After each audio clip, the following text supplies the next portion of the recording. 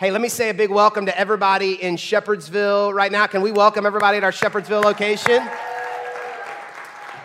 And obviously, everybody who's watching this, wherever you're watching this, here together in South Louisville. Man, just excited about jumping into this series today. 5 things that will keep your family together. And I really couldn't be more excited. I can't think of a more needed message in the society and in the culture that we are living in right now. I'm sure every generation has felt this way, but it does feel in some way like the family is under attack, maybe more than ever. It feels as if it's maybe harder to be connected. That may not be true, but it feels that way sometimes as a parent of 4 children. I know some of you are ahead of me. You've already raised kids, are already out of the house. Some of you are raising teenagers right now. Some of you are just now getting married. You're starting a family. Some of you are playing the role of that aunt or uncle or godparent or grandparent. All of us connected to a family in some kind of way. And so I think that if we will come together these next 5 weeks and we will really try to hear and learn what God can teach us, I believe our families are going to be better. There's no doubt about that. I don't want to start out today scaring you or depressing you, but the stats are scary. Somewhere between 40 and 50% of couples married in the last decade are ending in divorce. 1 in 3 kids live in a home without a dad.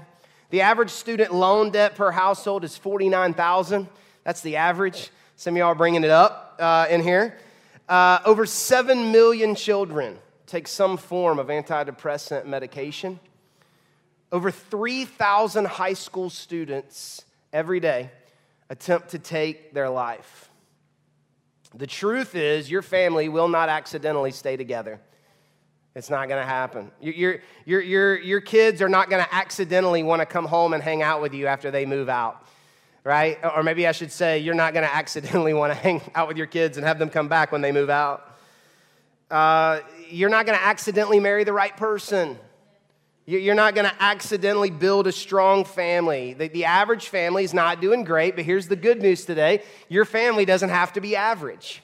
That God really has some amazing plans for your life and for your family's life. Now, we're the most distracted, busiest, most afraid, most stressed, most fractured society in history, and it's taking a toll on our families.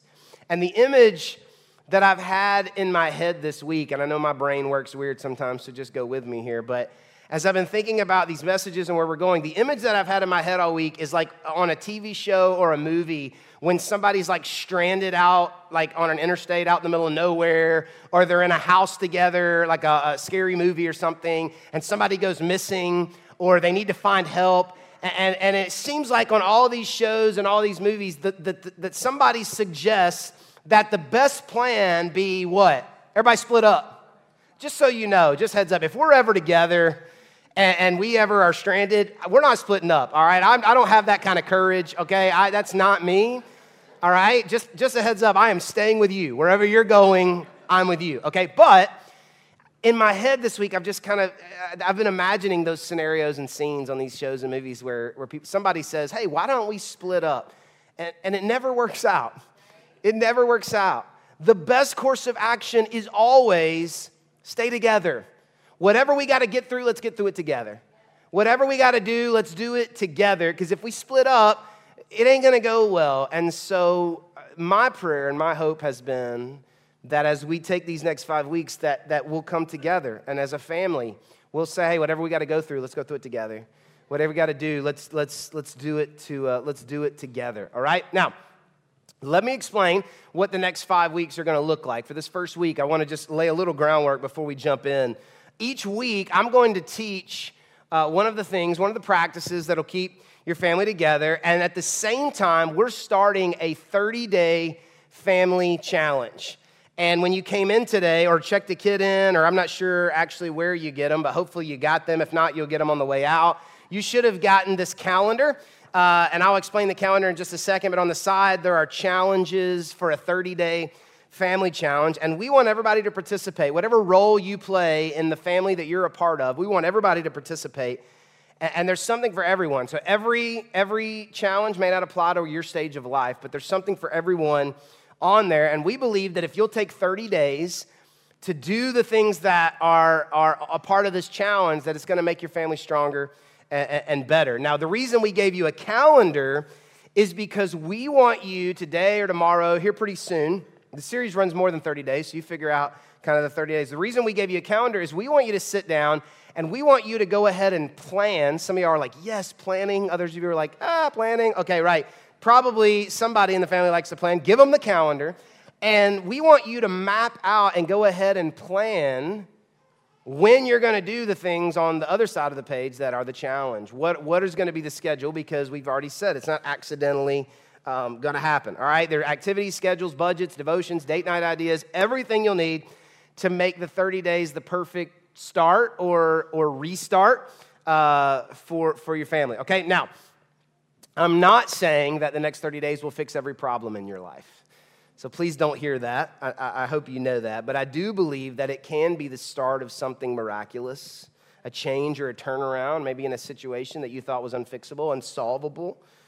And I think these next 30 days will just reinforce, if you are in a great place, they'll just kind of reinforce some of the great things that are already happening. Now, the biggest piece of the 30-day family challenge is we are challenging you.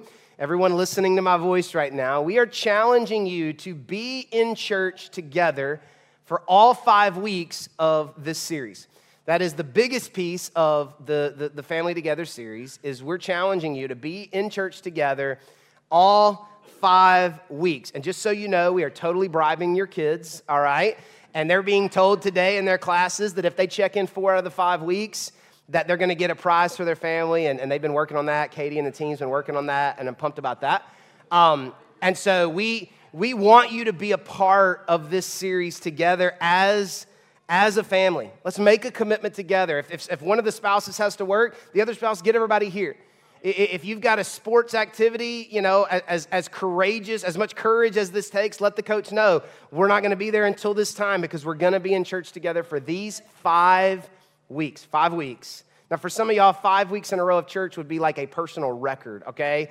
And I get that, and no judgment here. I'm just saying 5 weeks. 5 weeks together, and let's just see what God would do. Okay, so let me go ahead and give you the 5 things. Let's get into the message today. Let me go ahead and give you the 5 things that will keep your family together. Number 1 is God. We're going to talk about God today. Number 2 is forgiveness. Number 3 is margin. Number 4 is effort. And number 5 is communication.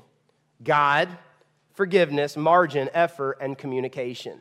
And the 30-day family challenge has things that connect to all 5 of these areas: God, forgiveness, margin, effort, and communication. I'm sure there's more than 5. But we believe that these 5 will lay the groundwork for your family to be stronger than ever before. So today, let's get started by talking about the first thing that will keep your family together, and that's God. That's God. You probably knew that because we're at a church for this series, okay? And so he is the foundation for everything that we're going to talk about moving forward. You could figure out how to forgive but not have God at the center. It wouldn't work right. You could figure out how to have margin. You could figure out how to communicate. You could figure out how to put forth effort, and your family would get better. These are practices that would get better, but the centerpiece, the start of it all, is building a family around God. What does it look like to be a family built on faith? That's hard to answer. We know what it looks like if your child's education is the most important thing to you, because it means making sure you do your homework when you get off the bus, and making sure you don't miss school, and making sure that you fill out all your applications. Like, there are obvious identifiers if your child's education is the most important thing to you. If your job is the most important thing to you, we know what that looks like. That looks like extra hours at home or at work. It looks like, it looks like working while you're home. On your phone or on your computer, or missing things to be there. We know what that looks like if your job is most important. But what does it look like in your home for God to be most important? What does that look like? What are the characteristics of a house where that is the case? It's got to be more than just attending church, right? Because it would be easy to say, well, God's most important because we go to church as a family. But we all know people that go to church and their family's falling apart. And I don't say that as like a judgmental thing, like they're a hypocrite or they're not doing something right. There are challenges that we all face no matter whether we go to church or we don't. Obviously, we believe that church is a major part of that, and we're going to talk about that later. But it's got to be more than just, well, we go to church because families are falling apart in church, right? We don't want you to just attend church together. We want you to follow Jesus together. We don't want your home to just attend church. We want your home to follow Jesus together. And that's a completely different thing. So here's the big idea for our message today. We're going to dive in just a second, but here's the big idea. If you don't hear anything else I say, I want you to hear this.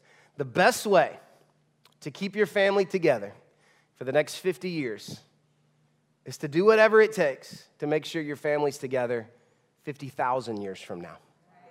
Let me say that again. The best way for you to keep your family together for the next 50 years is to make sure your family's together 50,000 years from now. I want us to try to, today, for the time we have together, I want us to try to look at this through the lens of eternity. Through the lens of eternity. Because sometimes we can get so close to our problems, and we all have issues, we all have problems, and I don't want to try to guess where yours are and what you're going through. I get that. But sometimes we can be so close to our problem that it can look bigger than it is because we're so zoomed in. But the reality for every person in this room today is we will live forever somewhere. Our family will exist forever somewhere. And if we were able to step back and look at our family through the lens of eternity, I believe if we did whatever it took to make sure we were together 50,000 years from now, then whatever we need to do for the next 50 years, we'll do. And we'll figure it out. So with that being said, let's start with this question. Let's start with this question today. And I'm not asking you to tell me out loud, but I do want you to think about it. If you had one wish for your child, talking to all the parents in the room, all the grandparents in the room, all the uncles, if you had one wish for whatever the next generation, however you're connected to the next generation, if you could guarantee one thing for their future, what would it be? What would it be? I want you to think about it. And I want you to be honest about what your answer would be. Because, when we're in church, the default answer, if you don't know the answer, just say Jesus. I get that, all right? But I want you to be honest about what the answer is, because I've got to be honest, even as a pastor and as a believer and a Christian, I spend a lot of time thinking about the future of my children. And I think about, what are they going to be when they grow up? I think a lot about that. I don't know why. I just think a lot about, what are they going to be when they grow up? And, what are they going to be good at? What are they going to like? What are they going to be passionate about? How involved do I need to be? I think about that a lot. I think most of us in the room who care for somebody do. I think about that a lot. And the things that I think about, because I tend to not think about eternity, the things that I tend to think about are things like, man, I hope my kids have confidence. I want them to have self-confidence. I want them to be able to nail a job interview. I want them to be able to look people in the eye and talk to them. We practice that. We'll bribe them. When we come to an event, we'll say, okay, you get a quarter for every adult. You go look in the eye and ask them how their day went. You should try it. It's pretty exciting. But I think about that. I think about hoping that they're protected, that God, pray for them, that God would protect them and for purity and for innocence. And we pray about those things. I pray for their school. I think about these types of things. Will this kid like to read? But this kid, I can already tell she ain't really going to be excited about reading. And I think about these things. But even as a pastor and a Christian and a dad who loves Jesus, can I be honest with you and admit that I don't think about whether or not they will love Jesus as much as I should.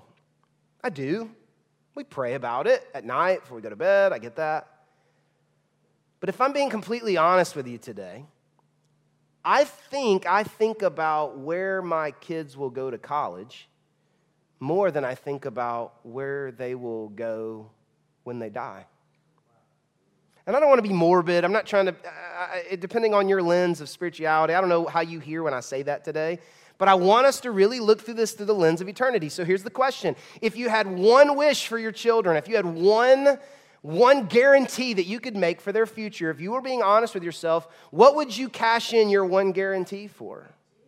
What would you cash it in for? And if your answer, if you're being honest with yourself, and if your answer today is not that they would experience the love of Jesus, it could be possible that you have not experienced the love of Jesus. If your answer today is not, if I could cash in one guarantee, and I know I can't, but if I could cash in one guarantee, I pray that my kids or my spouse or my nephews or whoever it is that that's in my life, if I could only have one guarantee, if I could cash it in, that they would know Jesus, they would follow Jesus, experience Jesus, and spend forever with Jesus. If that's not my wish, here's the question I want to ask you today. What is it? With no condemnation and no judgment, because I'm where you are, but what is it that you believe is more important than that for their life? There are all kinds of benefits to following Jesus. And this is not a timeshare retreat where I'm trying to sign you up for anything. So I'm not going to list 27 reasons why you need to sign up. But I do want to read you a verse of scripture from Matthew chapter 7. In just a second, we're going to go to Joshua. But I do want to read this to you from Matthew chapter 7 because Jesus was talking, this is not on your sermon guide, but Jesus was talking about life and what life looks like when it's built on him. And this is what he says in Matthew chapter 7, verse 24. He says, Jesus says, anyone who listens to my teaching, Jesus' teaching, and follows it is wise, like a person who builds a house on solid rock. Though the rains come in torrents and the floodwaters rise and the winds beat against that house. How many people had a lot of wind last night? They might have a lot of wind. Yeah, we're never splitting up. I'm telling you, if we're ever together and there's wind, I'm with you. I'm just letting you know, okay? So it sounded like somebody was breaking in last night. Anyway, all right. The winds beat against that house. It won't collapse because it is built on bedrock. 26, but anyone who hears my teaching and doesn't obey it is foolish, like a person who builds a house on sand. When the rains and the floods come and the winds beat against that house, it will collapse with a mighty crash. Now, Jesus is talking about what it looks like for the life of a person who builds their life on Jesus. But the analogy or the metaphor that he uses, the example that he uses is a home. Following Jesus and listening to Jesus and putting into practice the teachings of Jesus, he says, is like building a home on a foundation that will not fall apart when everything around it is crazy. And that's what we want. We want to build a house that won't fall apart, a home that won't fall apart, a family that won't fall apart when everything around it is going crazy. Well, how do we do that? Jesus told us. We build our life on him. He has to be the foundation. We build our life on him. So how do we do that? How do we do that? How do we build our family and our home on Jesus? Now, we're going to talk about that in just a second, but just so you know, this is not just talking about spiritual or emotional stability. When Jesus says that if you build your life on him, that it's better off for you than people who don't, he wasn't just talking spiritually and eternally. I don't have time to go through all the stats. Our team pulled together some stats this week, and they're staggering about the difference in a life and a family and people whose life is built on Jesus. The national average overall divorce rate is 33%, but for practicing committed, I'm in this with Jesus Christians, it's 17%. It's half. Now, here's what's staggering, is that the divorce rate for people who are nominal Christians, nominal attenders, one foot in, 1 foot out, my wife makes me come, or whatever, the divorce rate's 40%. The divorce rate is actually higher for people who are kind of half in, half out than it is for atheists and agnostics. the danger of like, I'm moral, I'm in, I'm out, or whatever. But for those who say, man, I'm in this, I'm following Jesus, my life is built on Jesus, 17%. It significantly lowers the risk of depression. Researchers at the University of Saskatchewan, that sounds legit, found that the incidence of clinical depression, there's really a university up there, was 22% lower. Listen, 22% lower cases of clinical depression for people whose life is built on Jesus. Attend religious services at least once a month compared to those who never attend. People who attend church have a better ability to manage time and achieve their goals. Church attendance has a direct effect on reducing deviant behaviors such as drug use, violence, and delinquency among at-risk youth. This was one of my favorites. Church attendance is correlated with higher math, reading scores, and greater educational aspirations. I brought the average down, okay? My family was all about Jesus and church, but it did not help my educational ability, okay? Church attenders are more likely to complete homework and degree programs. Okay. Let's not get caught up on that one, okay? Significantly lower risk of death, longer life expectancy. Don't get me wrong. Death rate's 100% whether you're in church or out, okay? But research has shown that those who go to church more than once a week, let's don't get crazy here, enjoy even better health than those who attend only once a week. And people who go to church more than once a week, on average, have been known to live 25% longer. Hello? That's a lot, 25%. Wow. But this has to be my favorite. A recent University of Chicago study found higher levels, earmuff the kids, of sexual satisfaction. Hello? Among women who attend religious service. If you don't hear anything else I say, building your life on Jesus makes your sex life better, according to the University of Chicago. Come on, let's just pray and go home right now.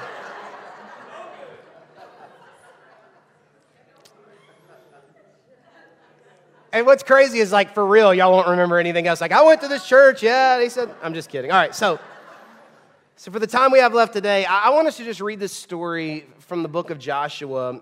It perfectly illustrates this idea, and it's found in the very last chapter of the book of Joshua, chapter 24, and it's on your sermon guide. Hopefully you got that when you came in, but it's the very last chapter of the book of Joshua, and we're going to start at verse 14. Let me just give you a little backstory so you can know where we're going. Joshua is the leader who followed Moses.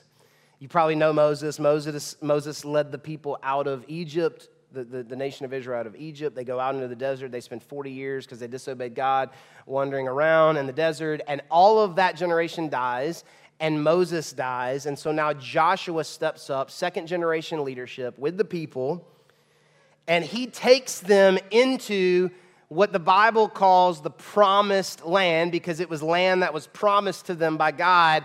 And it describes this land as unbelievable land, okay? So Joshua takes the people into this land, and they are living the good life. They're driving the Honda Odysseys, okay? Their kids are in the honor classes, okay? They've got car seats in both cars, so they don't have to switch them back and forth. Come on. They are living the dream, okay? This is the peak of life where they are. Double car seats. And here's the problem.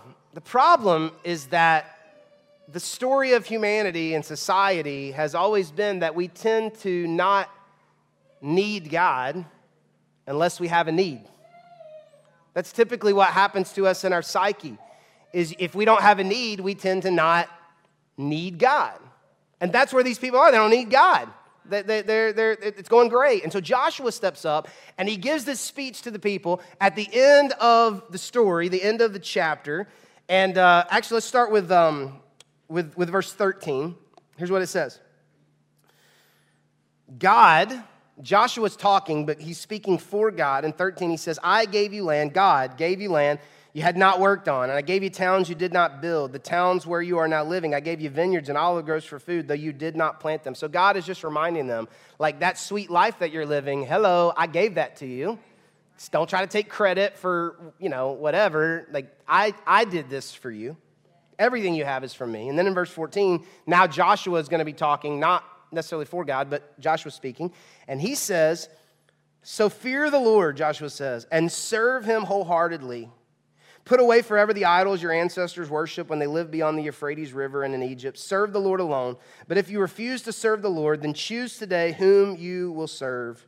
Would you prefer the gods of your ancestors served beyond the Euphrates, or will it be the gods of the Amorites in whose land you now live? But as for me and my family, we will serve the Lord. So I want to just focus on that last statement that Joshua made. As for me and my family, we will serve the Lord. This simple little 3-part statement is something that I hope all of us in the room could make or would want to make, or maybe today would be challenged through the power of the Holy Spirit to make. So let's just look at this together. The first part is probably the most important part. Joshua says, as for me. Everybody say me. Joshua says, as for me. This is so important because you cannot expect your family to be built on God if your life is not built on God. A family is just a collection of individuals. So Joshua starts by saying, I'll lead the way. I'll lead the way. I've shared this stat before, and I know Brad shared it in his Hope Story several months ago, but if a child or the mom is the person in the family who attends church, the only person in the family who attends church, they come first by themselves, there's a 17% chance that the rest of the family will attend church together with them. But if the dad comes, there's a 93% chance that the family will come together. Listen to me, fellas. I'm challenging you. Next 5 weeks, get here. If you come, they'll come. I promise you. If you're here today and you're a single mom or you're doing this thing without that male influence in the home, you lead the way. You lead the way. But I want to challenge all the guys. The numbers are staggering. The influence, the spiritual influence you have on your family. And so Joshua says, I'm gonna lead the way.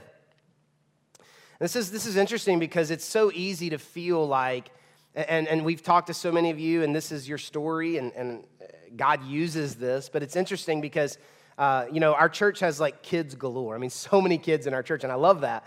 But one of the reasons we have so many kids is because we have so many young families, because when they find out they're going to have a child, they say, we really need to get in church because I want to raise my children in church. And the intent of that is a beautiful thing.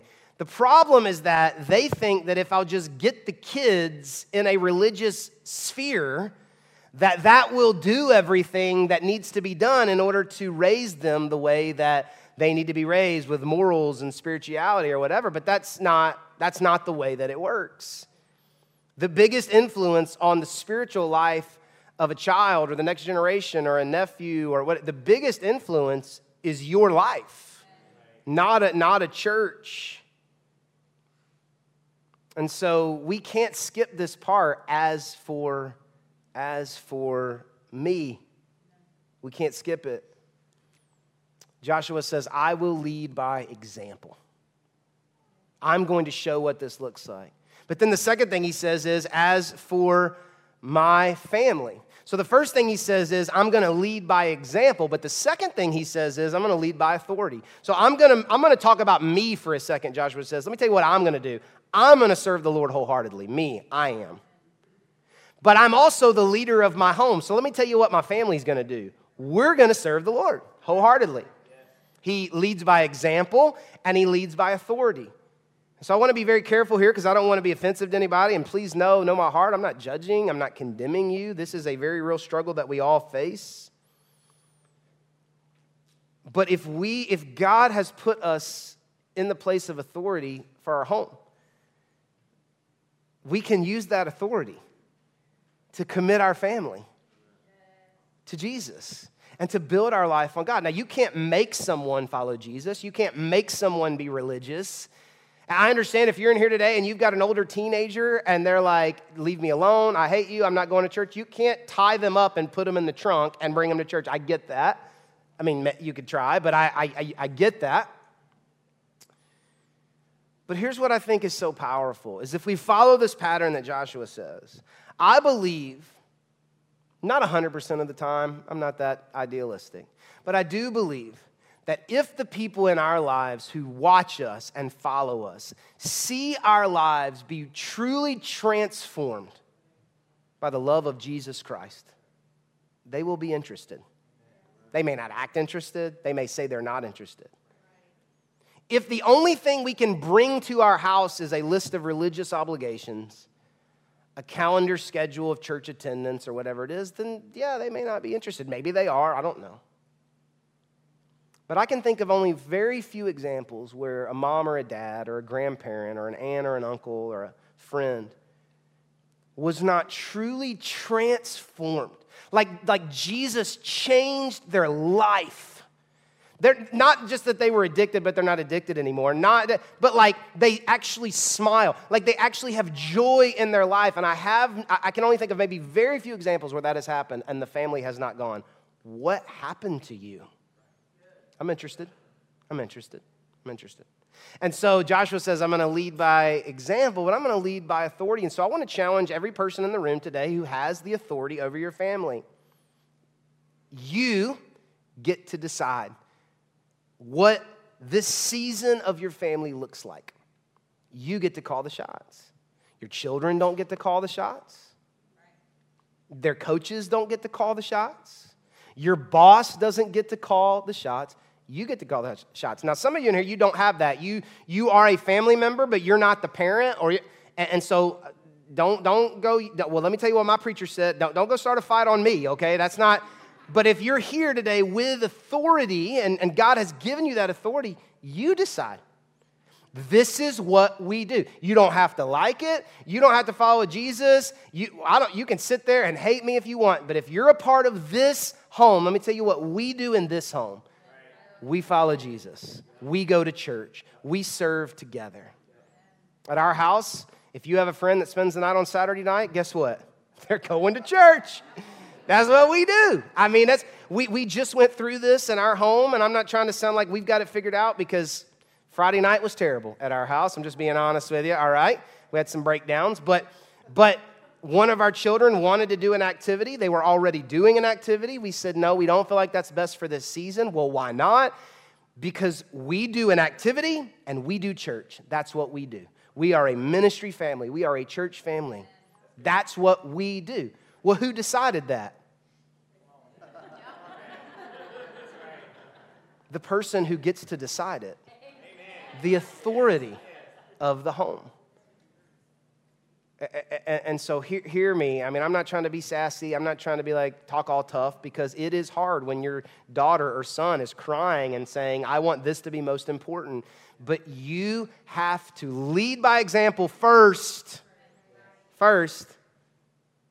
You don't get to say this is what we do until something important for you comes up and then you say, well, this is not what we do. This is what we do. I'm going to lead by example and then I'm going to lead by authority. So Joshua says, make a decision today. Your home is going to serve God or something else because everybody serves something. And so the people respond back to Joshua, okay, yeah, we will. Okay, we're in. We'll do it. And so then just skip down to verse 23. After the people are like, yeah, we'll do it. Joshua says in 23, all right then, destroy the idols among you and turn your hearts to the Lord, the God of Israel. Joshua says that a decision to build your home on Christ is also a decision to remove everything else that your home is built on that is not Christ.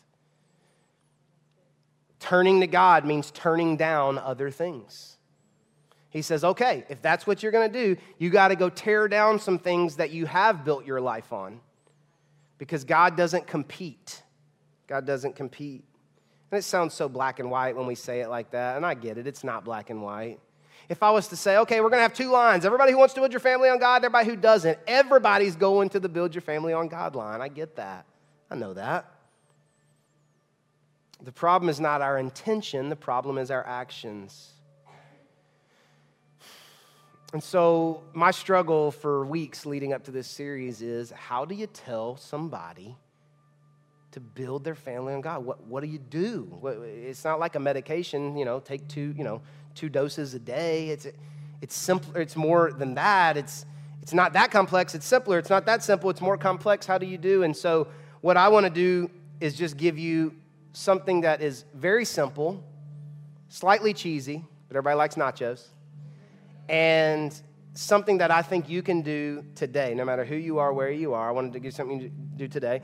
I want you to give your family CPR. I want you to give your family CPR. Maybe it's spiritual CPR. I don't know what it is, but like it needs to come back to life. It needs to come back to spiritual life. Wherever you are, I want you to give your family CPR. You can write this down. C stands for come to church. Come to church. Come to church. Go ahead and decide. Take that calendar and write down the next 5 weeks, but I want you to go ahead and decide, hey, listen, we go to church. Something special happens when you come to church. It doesn't solve all your problems. I get that. And I'm not saying you got to be here every week. I'm not here every week. But hey, as a family, we're going to make a commitment 45 weeks, 46 weeks, 48 weeks out of the year. We're going to be here together. Make an obligation out of it, because when you don't feel inspiration, you follow through on obligation. If you only do it when you feel like it, well, you're in trouble, all right? And so just go ahead and make a commitment. Get a calendar out and just write it in. We have a standing appointment. This is what we do. We come to church. P, pray together. Pray together. I want you to pray together. If you don't do this, it's going to be awkward. I'm going to be honest with you and tell you that this is something that I talk to hundreds of people every week about Jesus, and I struggle to pray with my wife because it's awkward. Like, oh, okay, let's pray. I don't know what to say. I get nervous. I like writing my prayers out. I keep a journal. She's a fantastic prayer. I'm like, you do it, all right? And so it's awkward. Go ahead and do it anyway. Yeah, pray over the food. Yeah, pray when you put your kids together. But what if before they got on the bus, you prayed together about the day? What if, what could you just pray together? Listen to me, sir. If you do it, they'll do it. If you do it, they'll do it. And so I'm going to make a commitment to you in front of you as the leader of my home to begin to pray with my family, pray together with my family. And I want you to do that as well. Pray together. It ain't got to be 20 minutes. It ain't got to be polished or pretty. Just pray together. Come to church and pray, and then just refuse to quit. Refuse to quit. Because you're going to be able to come up with a great reason in 7 days why you need to quit, why it won't work, why this isn't the best strategy, the best plan of action. Refuse to quit. If your kids are old enough, get everybody together around the table and say, listen, we're going to hold everybody accountable. If mommy or daddy says we can't go today, kids, I want you to remind us we are going today. If we have to tell you no about something, I want you to know why we're telling you no about something. Let's do this together. We're not going to throw in the towel. We're not going to quit. So if you're here today and you're a part of a family in any way, CPR, come to church, pray together, refuse to quit. And I believe that as you do those things, those simple things. Is there more you could do? Yeah, there's more that you could do. You need to read the Bible. You serve. There's all kinds of things you could do. We're going to talk about some of those things. But if nothing else, come to church, pray together, refuse to quit. I want you to take that calendar that you got. If you didn't get one, we'll give you one on the way out. I want you to figure out when you're going to sit down as a family, and I'm asking everybody who's attached to a family in any way to take this 30-day challenge, and let's see what God can do. Let's pray.